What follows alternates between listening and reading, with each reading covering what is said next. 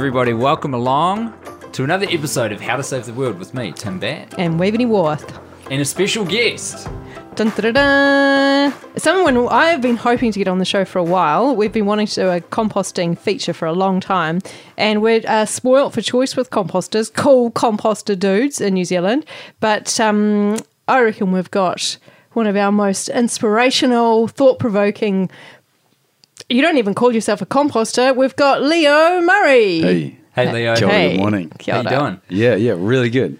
Yeah. For a bit of context for everybody, we've cracked open the whiskey at 18 minutes after 10 because I had a Yeah. bottle of Thompson's, which is a Kiwi whiskey that caught your eye. What's Just- the review? Just made sense. Well, apparently all the malts are grown in New Zealand and the peat is from New Zealand. And, you know, it was contextually relevant because we're right in the middle of like coronavirus upscale curve. And By the way, I'm not exactly sure when this is coming out, but we're recording in the middle of March. Yeah. And 2020. and it just seems that the kind of cultural homogeneity of globalization has left us quite exposed to just everyday kind of sort of pests and diseases, the same way like a field of maize or corn would be needing like Roundup. Yeah, we've become As a monocrop. we've become a monocrop. monocrop. That is an out of it concept. It I think, is. yeah, it makes sense. Because I don't think diseases rip through plants and animals in their natural environment when they're surrounded by that sort of cradle of biodiversity in the same way. Really, we're only getting the diseases ripping through anything that's in a monoculture. You know, we like you say, we usually think of that in terms of agriculture, but oh my gosh. So you've, just to qualify your involvement here today in terms of composting, you are founder and director of Why Waste New Zealand, which is now, I think it's had a few metamorphosis, but it's a really growing network of fully serviced, guaranteed success worm farms, right? Yeah. Yeah. So you're offering subscriptions to businesses throughout Aotearoa, and it's working. Yeah, we kind of took the concept of circular economics, which has a central tenet of access over ownership, as a way to take our linear economy, which is all about take, make, produce, consume, waste, and that's the game, and sort of bring that tail end and plug it into our sort of secondary or tertiary sectors so that things can become circular and maybe we can stick around on the planet a bit longer. And so what that kind of looks like is products become services. And you've seen that more and more. It's a trend that things that people might have once owned are now going back to be a subscription or a membership. And then an offshoot of that is now that we can start to kind of embody this sort of quality over quantity dynamic that at scale import-export economies were steering us towards more life stuff and less lifestyle. And so yeah. that's kind of that's the flip on that script that Why Waste is trying to enable at the back end. Obviously, there's heaps of work to be done at the front end in terms of like procurement and what's available in a market, and people are going to buy what they buy. But once it sort of goes through their life, that's where, my company's kind of like, oh, we can just sift that there, build that there, do this, do that with that. And so, and what kind of people seem to jump to is like recycling. And with sustainability, we tend to pick the lowest fruit first, and we've been That's true. We've been picking that fruit for like my whole life is recycling glass and cardboard and plastic. But when you run the numbers, and I've been part of the sort of data collection for a lot of the citywide statistics, and I'll literally be sifting through a city's worth of waste by hand, like peeling it out into 28, 29 different waste streams to inform the data that this council will then say, hey, this is what was going to waste. So I'm really familiar with how that kind of works, and what's become blatantly obvious is that plastics as a problem is like a very, very small percentage of the problem. And then when it does kind of wind up in the wrong place, it's also kind of quite latent in nature. But one thing that isn't latent is the part of like a pie that's in some places over half, in some places just under half of this like problem that we are throwing away, which is biodegradable waste. Right. And that measurement is reflected in mass and in volume. And then you sort of qualify these statistics against their impact on the environment. And then you go, whoa, not only is biodegradable waste the largest part of our waste stream, but it's also the part that has the most detrimental flow-on effects into our ecosystems. It's great to hear you say that, because this is such a common misconception. Absolutely. And can I add to that I think the other thing about compost and what's amazing about the space you're in is that it's also one of the most positive things that can be done in terms of remediating climate change. It goes from being something really negative, like really negative at one end of the scale, through to something that's almost about as positive you can get on the other end of the scale. Yeah. Yeah. So tell us about that. Well, it's kind of, like our tagline for Why Waste is minimize waste, build soil, increase community resilience. And that's it. We're taking like this thing that is undoubtedly bad, which is like biodegradable waste to landfill, and here's the statistics to say that this is most of our stuff is biodegradable waste, and then when it goes to landfill, it breaks down in an anaerobic environment, so without oxygen, and so it rots and it turns into a liquid form, which is a leachate, which is like going into our water tables and poisoning our water and our soils. And then the other part is methane, which when that gets released into the atmosphere, it's 30 times worse than a greenhouse gas. When I first started saying this kind of stuff, it was around 20, 23, 25. Now the most recent report I read was 30, and it's probably just going to keep going up because they just keep realizing that these other novel gases are actually more detrimental to the greenhouse gas effect than CO2 is. CO2 is just kind of like the boogeyman that we kind of, the metric that everything else is compared to. And so that's that kind of piece at the end where you're like, this is kind of like, it could be the worst thing. But then you go, well, how does it transform into be the best thing? And that's the awesome part. That's the part that really gets me excited, is that we're actually we don't have to come up with like some flash technology and like plug it into an energy grid and like a crypto network or blockchain or whatever. It's just like, here is a million-year-old process that has been doing this for so long and is so good at it. There's microbes in the soil that can totally take this material and turn it back into the soil, which, by the way, is addressing another massive issue we've got, which is our soil degradation. And it's kind of like turning the problem into a solution. And that kind of adage in the permaculture world is kind of like the Shangri-La of design outcomes. It's like when you can take the problem and turn it into a solution, and that solution not just tick the boxes for your human mind, because we often, when we design for a problem, our solution generally only will solve that one problem, but then the flow-on effects of that will be that it creates more problems. We're not very good at holistically solving stuff. Totally. And so when we are plugging natural systems into our sort of linear rational systems, we tend to deal on a level of complexity and not complication. And that's kind of something that we can speak about later. But basically, humans' problem solving tends to take something that is complex, simplify it, reduce it to something that they can measure and therefore declare it to be true and then know it, and then assemble a solution out of the sum of these parts that they can measure and know to be true, and create a complicated system that, if a piece in that complicated system decides to not work for whatever reason, the whole system goes down. And so this is kind of in this kind of like opposite direction to nature, which takes simple systems and makes them complex.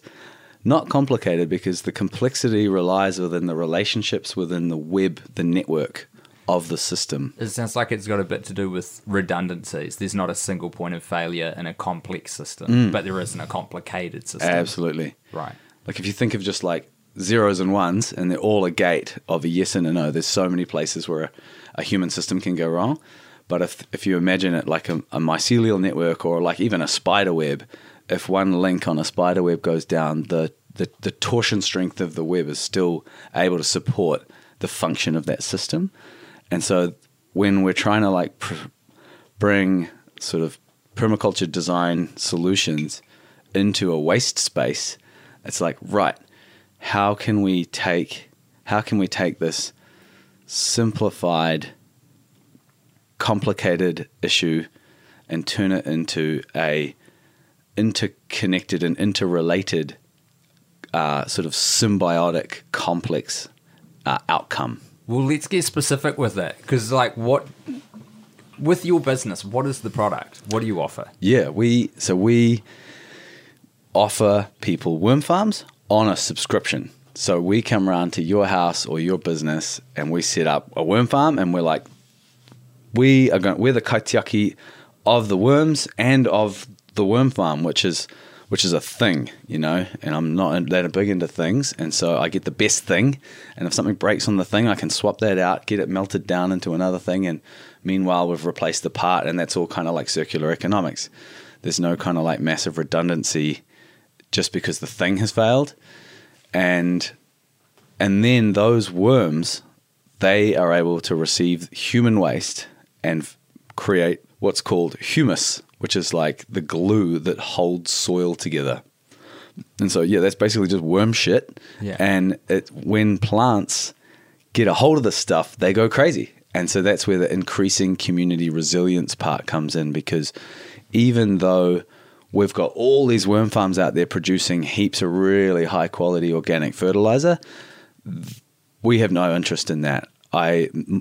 If people don't want it, I take it down to the community garden. I've got like relationships with schools and school gardens. Like my mum's garden's cranking. Yeah. You know, it's just, I try to distribute that as much as I can, because frankly, we just need to, like, we're all, if we were to like redesign society for resilience, I'd say the suburb would be the first thing that we would get away from, the sprawling suburb that necessitates all of this massive infrastructure to provide healthcare, education, work opportunities for all these people over such a huge amount of space. Just the even the transport needed to like enable people's lives is just massive. But if we were to go about ensuring an uncertain future's resilience, you don't just knock everything over and start again, because that's so much more resource intensive than maybe retrofitting the existing thing. And what is the kind of like saving grace of the way that we've built our societies and our communities is that actually everyone does have access to a fairly productive, and when I say everyone, that's like not everyone obviously, but a majority of New Zealand have access to a fairly productive backyard that right now they're just like keeping nature in a straitjacket by mowing the lawns every day, when that could be food. And we're already starting to see people clearing out supermarkets because they're all panicking because of a virus. Now is the time to turn our waste materials into fertility so that we can increase our food resilience. I've been really thankful for my garden in the last few weeks. I haven't actually been to a supermarket since the coronavirus outbreak. That just occurred to me recently, actually. I haven't needed to. It's not that I've been avoiding it. We just run with a lot of bulk food and a garden. And it's actually a really simple garden. And I've just wandering outside and just picking a few herbs and leafy greens, I'm just feeling so thankful for such a simple thing. So how do we get there? Yeah. And by we, I mean me, the suburbanites, little urban dudes. Yeah. So I've got I think it's quite typical for New Zealanders to be living how I am, which is in a flat shared house that they don't own. Yep. But we've still got access to some gardening stuff. I have to confess, I don't know the first dang thing about composting and how to do it well. So can I pick your brain? Tell me, man, how do I make a good, effective compost? And then how do I structure the rest of a garden around that? Oh, here we go. Give me the basics. Yeah. Pretend So- I'm Settling 6 in. years old. Notepad. You've sort of got. There's a few different options, and they're specific to different contexts. So, composting is, I suppose, the broadest application. You can kind of throw more stuff into a compost, and it's more of a science because it needs a certain degree of carbon to nitrogen to have the right interactions, to bring in the right biology to facilitate that process of entropy back into soil. And it does take a lot longer, and it does take up a bit more space. And I think the reason why urbanly and suburbanly composts have maybe come out of fashion a little bit is because, like they might attract rats or mice, and that's a real hang up for some people if they're living in a city and there's just some parts of nature that they don't love as much as other parts of nature, and they're like, oh, that's bad weed and that's a bad animal, and we're working on that.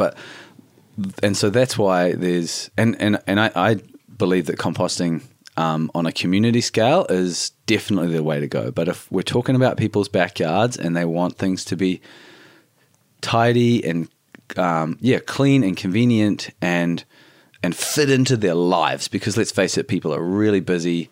Maybe they've got all these kids and they're in debt, and like, man, they just all they can even really think about. They've only got bandwidth for just how to get to work, and so they don't really need to be out thinking about carbon to nitrogen ratios in their compost and all the oxygen that it takes, and therefore stirring it and turning it and all that kind of thing. So what we're proposing for people who really just want to like start somewhere, and then with that kind of curiosity and that inspiration that comes from having that interface with that process, because it feels so real and so right and so human.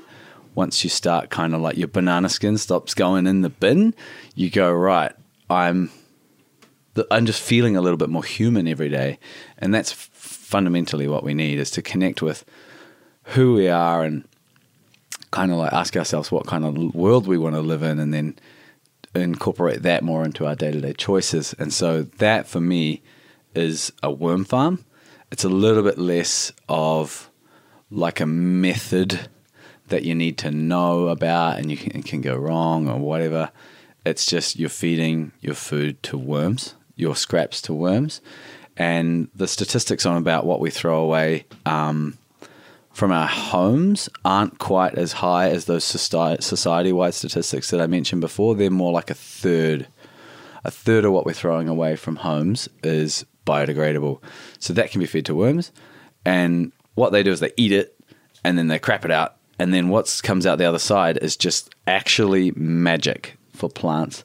A lot of people, they get really big on the worm wee, which is like the liquid that comes out of a worm farm. And sometimes I feel a bit nervous about this, but there's a real myth I've got to bust here.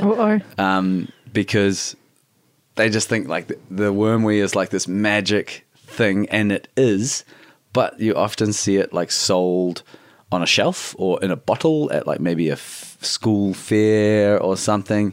And the reason why wormwees is so great for plants is because it's biologically alive, not necessarily chemically rich. And even though it is chemically rich, it's the biology that makes that chemistry plant available. And so that's why whenever anyone's kind of like gardening with vermiculture, worm composting, that's their cheat. That's their kind of hack, is they're actually gardening with life and not just like different aspects of the periodic table. I assume with the wormweed, once you put it in a jar, that's right, that biodiversity within it starts to die off, and that's the effective ingredient. As soon as you put a lid on it, it's like, yeah. So there's a bit of a snake oil aspect to like a market that's surrounding wormwee. Oh, there And it so I is. thought Hardcore myth busting. Thought I'd like throw that one out there, but But in terms of if you're doing it at home and if you're using it yourself in Yes. your garden, I have never had I never did have green fingers until I started worm farming and for my pot plants inside. And I realised that I had never really given them any fertiliser, and that's why I just was giving them water and wondering why they weren't thriving. And then I started just going, what am I going to do with all this wormwee? And then I've also Bokashi. Are you going to get into Bokashi? And Yeah. so that's really good for the plants as well. totally. So just before we get into Bokashi, because I think that would be great to get into next, can you just speak to what does the actual contraption look like? Yeah. What is Nice. this thing that is the worm farm? It kind of looks just like a wheelie bin. It's the same specs, same plastic, and it has like steel legs. And we're talking about, wheels. you were talking about a particular I'm brand, talking aren't about you? a particular brand, and it's called the Hungry Bin, and it's made here in New Zealand. I've had all the other different types of worm farms, and yeah, none of them really cracked it. This one finally, it's like I'm the a new hungry bin Yeah, fan too. you I've got know, one as well. I They're think- awesome. I think the design of worm farms just didn't really ever catch up until Hungry Bin, based in Auckland. They just pulled it together, and they're incredible at what they do. And if I ever have anything kind of like a problem with my units, well, I've got these things like out on the street now, and sometimes they might get vandalized. I just go back to Hungry Bin and be like, hey, there's this piece, it's broken. They're like, sweet, chuck it in that pellet. It's going to go back and get melted down. And so it's back to those circular economics. It's like we're walking the walk. Hungry Bin's walking the walk, and they're enabling me to walk the walk on product stewardship. And that is, if we can have more of a sense of, it's kind of like inviting in a new sense of materialism.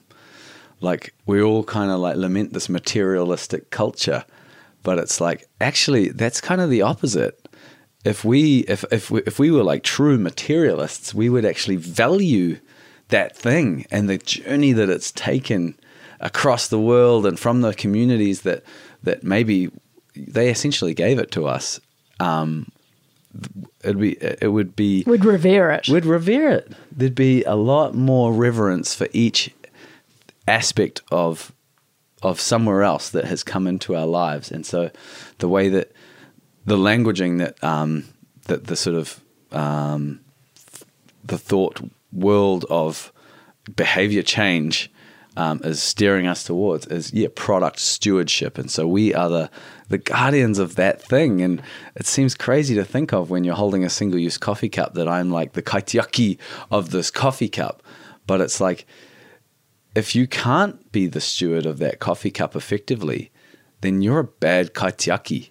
So don't put yourself in that situation in the first place. And, when you look into tikanga and the idea of kaitiaki, it's not something that you go around just claiming that I'm the kaitiaki of this land or something. It's really something that is awarded to you, and there's a huge honor in it. And so it's kind of like almost pulls into play like grieving the lack of some kind of like social framework of accountability, because guilt and shame are just simply not working. I'm not interested in them. The whole ecological movement up until now has basically been underwritten by these feelings. And I feel like, I'm standing on the shoulders of giants in terms of this movement that I'm a part of, but really they didn't quite crack the psychological side of it. Like I'm really trying to lead from like an emergent future where people are acting out of love for nature, not out of fear of what they stand to lose if it's gone or dead or unable to serve their needs. And if those needs are your like coffee fix in the morning every day, so that you aren't going to be mean to someone at work. It's just the whole thing kind of that I've always had a really funny relationship with coffee because I love the taste of it, but I don't love the way that it's used as a drug in our society. I can see how these feelings though feed directly into the business model that you've adopted for your company with it being a subscription service. Because if you kind of have an object that has a specific purpose and newer people get into it, like a worm farm for composting at home, and they sort of don't know what they're doing and it gets too above their head, but they've suddenly got the sort of guilt of owning that thing or the weight of this big object, this big wheelie bin that's suddenly in their house. They like tip it or something. They'll do something irresponsible with that object. But by you being the sort of ultimate owner and guardian of that object, and you're sort of lending it out to people, you're involved in that circle. So if they've got questions and stuff, they can go to you, and if something breaks, as you said, you can kind of step in rather than the uninitiated person, it just getting overwhelming and they sort of bail on the whole thing and irresponsibly get rid of it. Because I'm always... Or irresponsibly just have it sitting around. Exactly. Gathering dust, yeah. Hey, let's talk about Bokashi. Yes, and did you feel that you had your 101 questions answered with the worm farming? Are you going to rush out and buy one now? I actually really do want to buy, or at a minimum. So I've got a like a standard, I guess, compost situation here that we put our food scraps in. And can I just like introduce worms into that? Yep. Sweet. Yeah. Easy. Yeah, they probably wouldn't thrive quite so much. Like what you're really trying to do in a compost is incorporate microbes and create an environment for them to breed. And when microbes get going, like it's on, like it'll be crazy in there. And so there's two different types of microbes that you want in your compost. There's thermophiles and mesophiles. Mesophiles are like a slow cold compost, like what a lot of backyard composts are. But if you can get your compost kind of big enough with a ratio that's kind of like conducive to it, you'll get mesophilic bacteria coming in, and they can eat a lot more material, unlock all these carbon chains, and actually are able to take a lot of the kind of like questionable material that comes through humanity and return it back to nature in a relatively safe way. That's interesting. Yeah. Because I've wondered about that with some of the cardboard that I put into my compost pile, about the poisons or whatever, the toxins that might be involved with the printing on the, I just haven't been too sure whether it's a good idea or not. Yeah, composting is a really great way, like a really great reset function in nature. And we tend to focus on like creation and building and the actualization of a lot of things, but we often forget that in nature the equal and opposite process of entropy is that everything sort of comes down the other side of something, and the systems that nature has provided for that are really effective. And it's kind of like if we just got out of the way of it a little bit, it would work just fine. And so, your compost is going to be sweet no matter what. Just there's a few things that you can do to make it way more gangster. That is, I think, a really important thing to drill into people's heads. Yeah. Yes. Is that this isn't an exact, science in the laboratory measuring out your little bits in a beaker. It's letting nature do the thing it does best, and you can just kind of give it the fuel, give it the biofuel, and it will sort it out. Totally. As you say, there's ways that you can speed it up and make it more effective, but you can't really screw it up. Yeah, I remember when I grew up, we had a classic compost heap that nobody did anything. We didn't know anything. We wouldn't have put any carbon in it, and it was always slimy. Yep. Which is what you'd expect if you just pile all your food waste into it. But, ultimately that just sat there forever, and then we eventually used it in the garden, and it was a way better scenario than putting it in the landfill. Quick question. You were saying before about when the bio waste goes into like landfill, for example, into these bigger waste streams. So there's an interaction that happens where does the food waste become a bit of a multiplier on the already harmful, hazardous stuff that's going into a landfill? Like, can it kind of unlock bad potential there? I'm not entirely sure like how accurately I could speak to the way that they kind of like indicate or contraindicate other forms of waste, but the biodegradable waste itself, if it's by itself without oxygen, it's turning into methane, and it's turning into like a toxic leachate.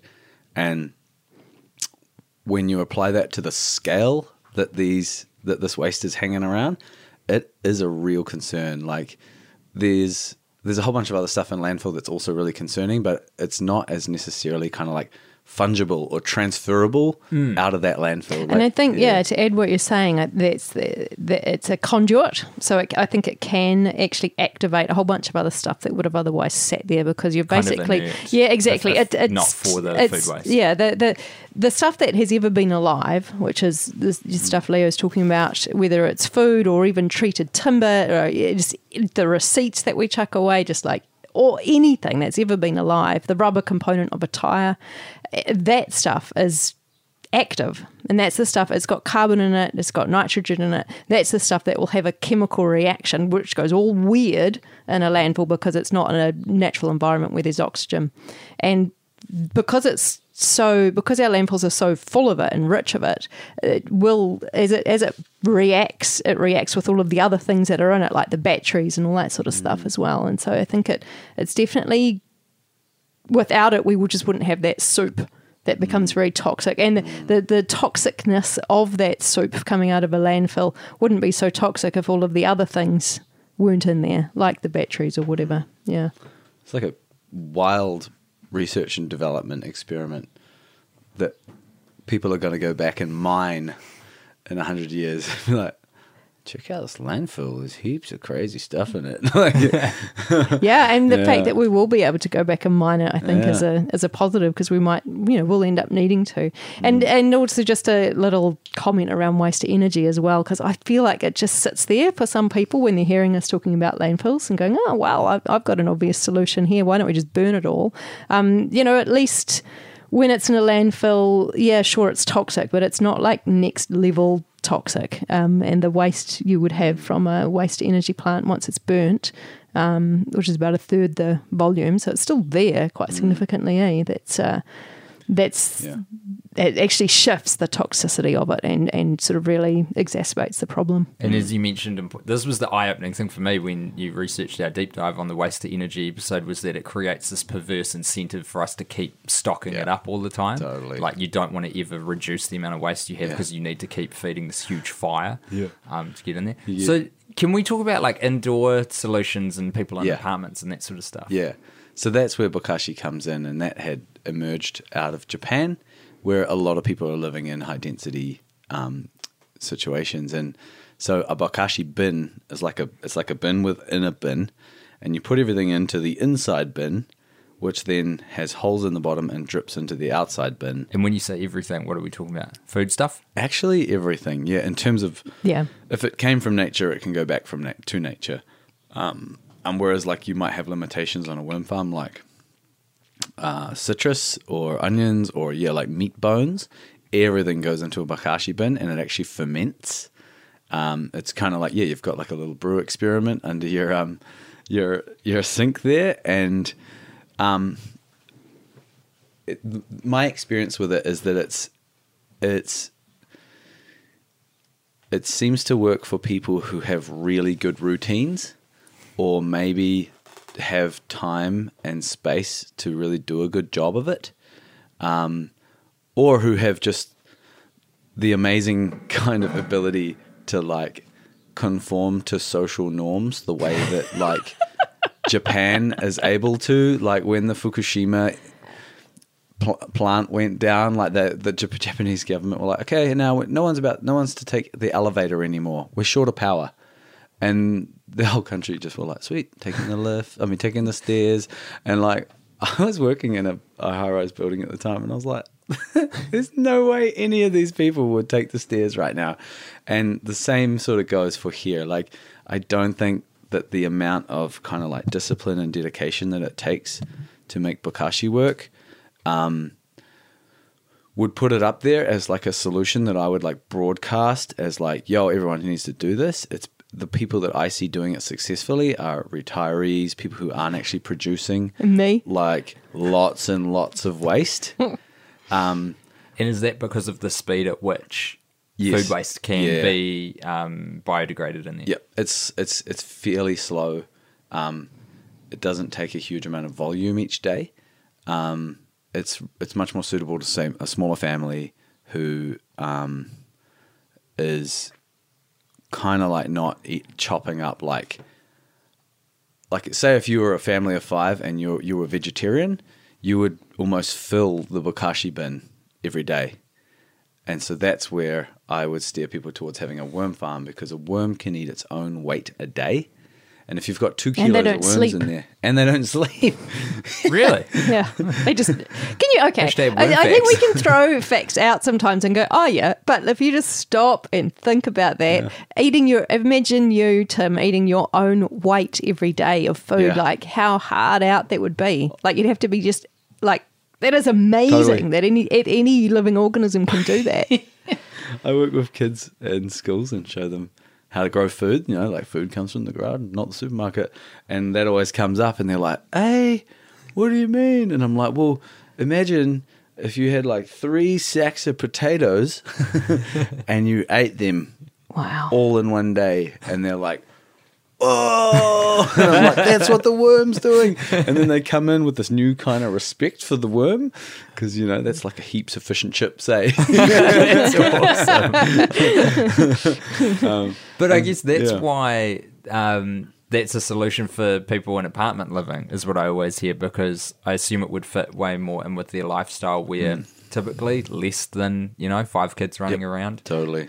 Typically don't eat in the house for every single meal as well, if it's sort of those inner city apartment Yeah, situations. and I just to kind of challenge you a bit on what you reckon in terms of what it will take in terms of volume. Like I'm living in a situation now where we get a lot of people through, like hundreds, and I've got 1 hungry bin, which is not enough. I need to get more going, but at the moment I've just got 1 worm farm, so that's probably taking about a quarter of our waste. Can you speak to how much that is, like in sort of weight or volume terms? Like how much can you feed through these bins, either of you actually? Okay, so a really well-working hungry bin or worm farm at capacity, 2 kilos. That's pretty much exactly what I would put in actually, like basically an ice Per cream what? container full a day. A day? Yeah. Wow. And so the cool thing about worm farms is that you don't need, how if you just would have like a regular box, say, that you would throw 2 kg of food waste into a day, it would get smelly really fast.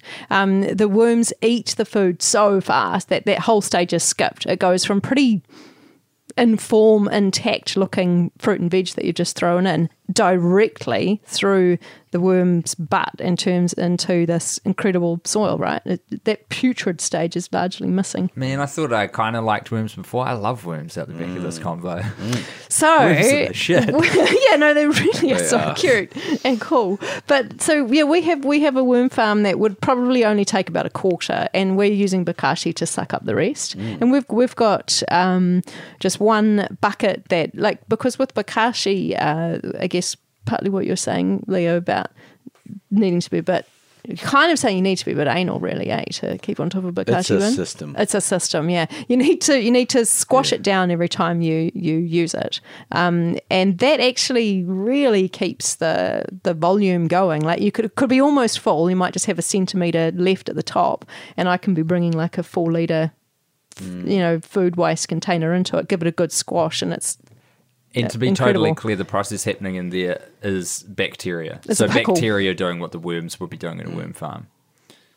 Yeah, it comes same out like a quite compost. different. It doesn't turn into that soil. What does it look like, Leo? It sort of looks like a grey sludge. Is it a fertilizer? Or Or orange? Does it have I any always think use? of it as quite orange. Yeah. And pickle sort of like you can Pickle. still It's see like the a pickle. food. It's like a pickled You flavour. can see oranges and Yeah. lettuces or whatever you put in, and it's all sort of squished together and like preserved looking. Yeah. And that's kind of where that's sort of like the crucial piece of it is like what happens then, because you've just say put maybe over the course of a couple of weeks 20 or 30 or 40 litres of volume into 4 litres, which is a very effective way of treating your waste.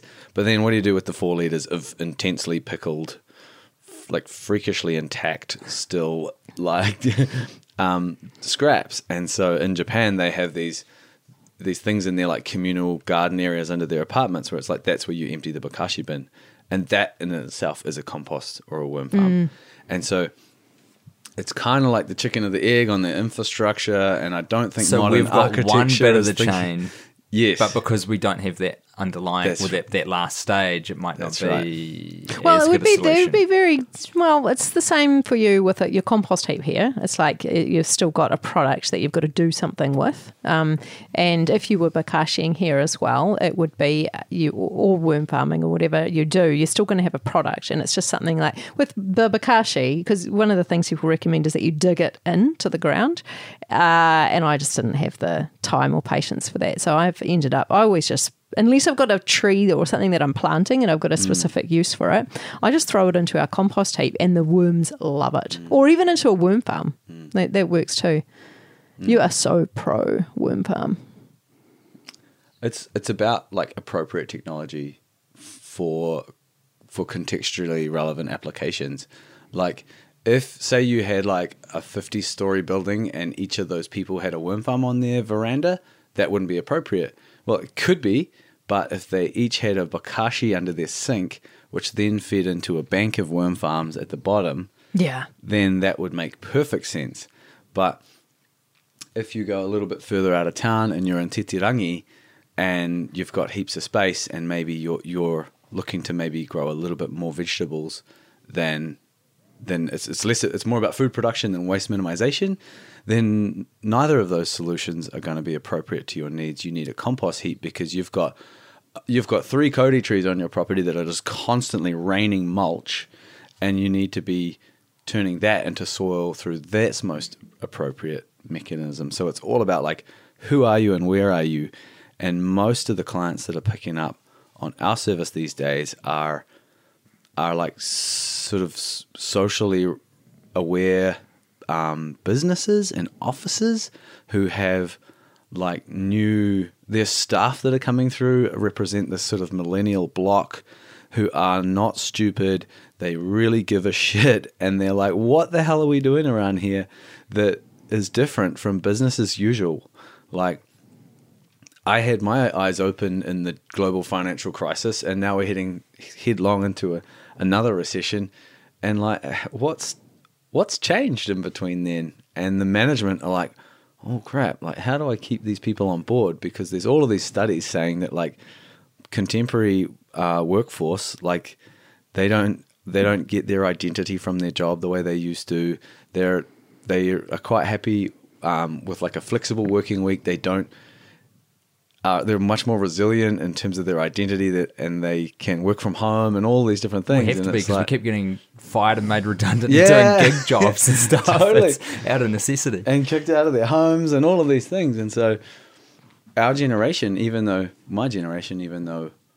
people like to project that we're like a whole bunch of wussies, like we've actually become really resilient in the way that we have multiple income streams and are able to kind of different things. But I think most of all is we're starting to find our voice in terms of our integrity and our values, and not just be like, well, that's the way it is. It's like, no, hold on, we can do better, and why are we not?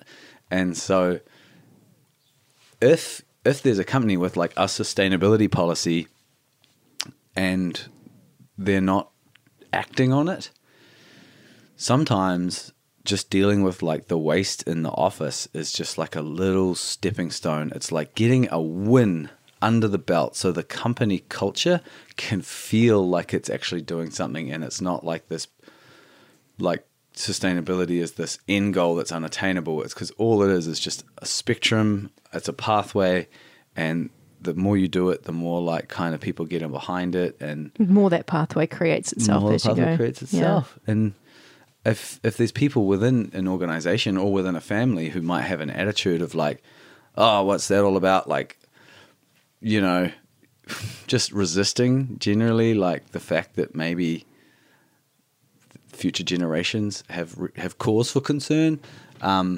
It's about creating like an experience that actually feels good for them, because sometimes if you come straight in with like the big sacrifices that people might have to make, that you just get kind of like a bigoted sort of like hell no kind of thing. I saw a really hilarious meme about, it was like, young people, we're worried about climate change. old people, we're worried about coronavirus. Young people, we're worried about climate change. Can we take the bus more often? Old people, fuck off. Yeah, old people, we're worried about coronavirus. We need to, like, not go to work, not see our friends, like, basically not do anything. And young people are like, yeah, okay. Because it's sort of like the same ends and all these statistics about our response to coronavirus having a net positive impact on the environment. And my big question is like, cool, now we're here.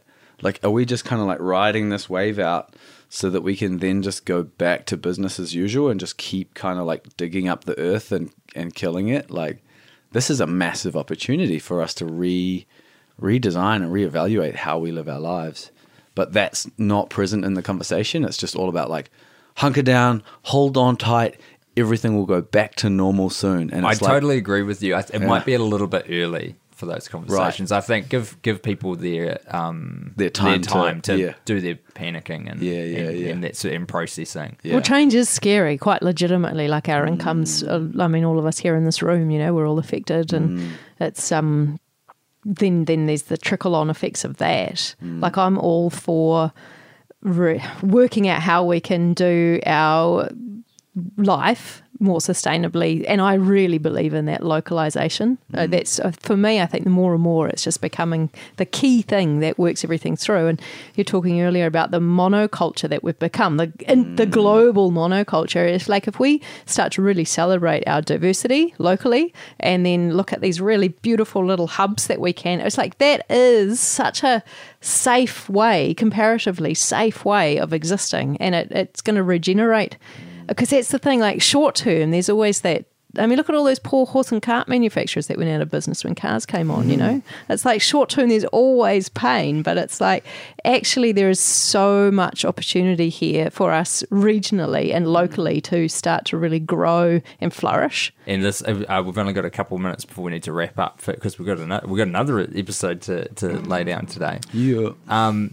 What was the sort of social gathering? The Regenerate parties. Regenerate events that you parties do. with a purpose. Can you tell us a little bit about those? Yeah, they're sweet. Like, do you have to be in Mount Maunganui to experience these? What we're trying to do with the Regenerate concept is create a decentralized, scalable, replicable